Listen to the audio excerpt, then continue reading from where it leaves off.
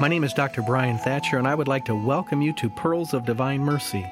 I'm speaking on behalf of Eucharistic Apostles of the Divine Mercy, a lay outreach ministry of the Congregation of Marians of the Immaculate Conception based in Stockbridge, Massachusetts.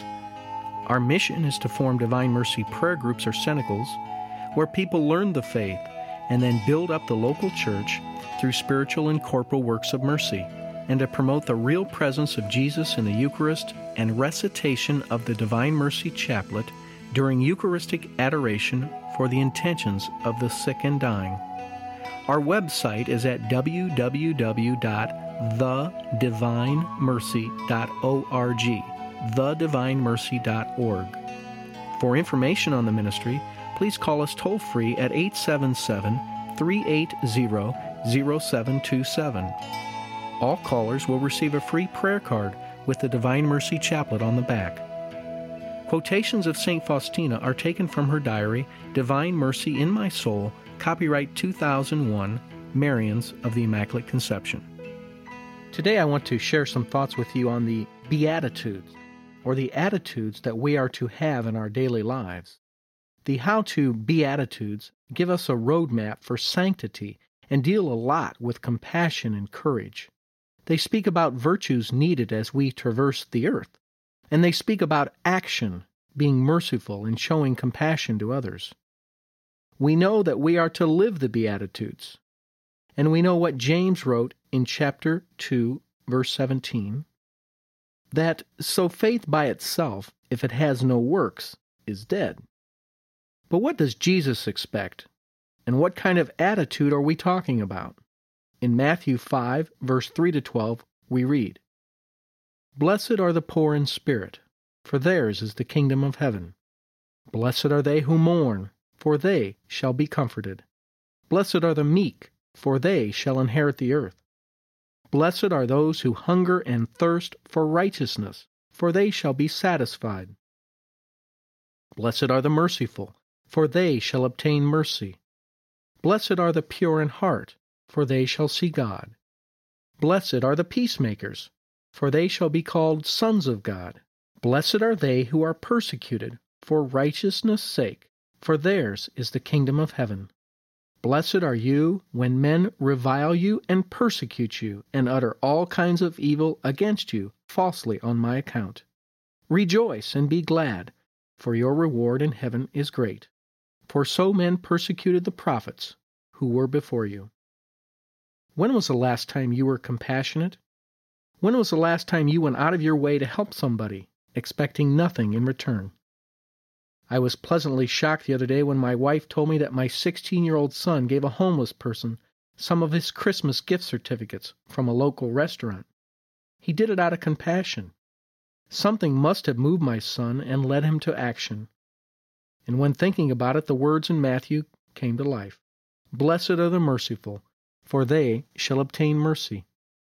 The Lord told St. Faustina, "Before I come as a just judge, I first open wide the door of my mercy. He who refuses to pass through the door of my mercy must pass through the door of my justice." And ask yourself this question. When you see Jesus face to face, will you be pleading for mercy, or will you be asking for his justice? I can tell you that without reservation, I will be asking for mercy. When I look at the Beatitudes, the one I find most comfort in is the line addressing those who are persecuted for the sake of what is right. I think back to all the struggles of the early church, all the martyrs, all those who were beheaded or thrown to the lions for their courage in following Jesus, and all those throughout the ages who have kept the faith and run the good race. I am sure that if they could address us today, they would be encouraging us, telling us as St. Paul did, "For this slight momentary affliction is preparing us for an eternal weight of glory beyond all comparison, because we look not to the things that are seen, but to the things that are unseen." And I think of all those who are persecuted today because they want to wear a crucifix around their neck, say a short prayer in school or in the workplace, or have the courage to speak out against the murdering of all the infants in the womb, as well as the killing of the infirmed and the elderly through euthanasia. We must keep our eyes on the finish line and walk by faith, not by sight. I want to close with the opening line of a beautiful prayer that St. Faustina wrote in her spiritual diary. As Eucharistic apostles of the Divine Mercy, we say it every morning in our daily prayers. It begins, I want to be completely transformed into your mercy and to be your living reflection, O Lord. May the greatest of all divine attributes, that of your unfathomable mercy, pass through my heart and soul to my neighbor. So today, will you have placed in your path a chance to live the Beatitudes? Do it out of love of God and with an attitude of gratitude, trusting in His mercy and believing in the words of St. Matthew. Blessed are the merciful, for they shall obtain mercy. Thank you for joining me, Dr. Brian Thatcher, for Pearls of Divine Mercy. If you would like to know more about our efforts to form Divine Mercy prayer groups or cenacles, and to promote recitation of the Divine Mercy Chaplet during Eucharistic adoration for the sick and the dying, please call our ministry toll-free at 1-877-380-0727 or look at our website at www.thedivinemercy.org, thedivinemercy.org.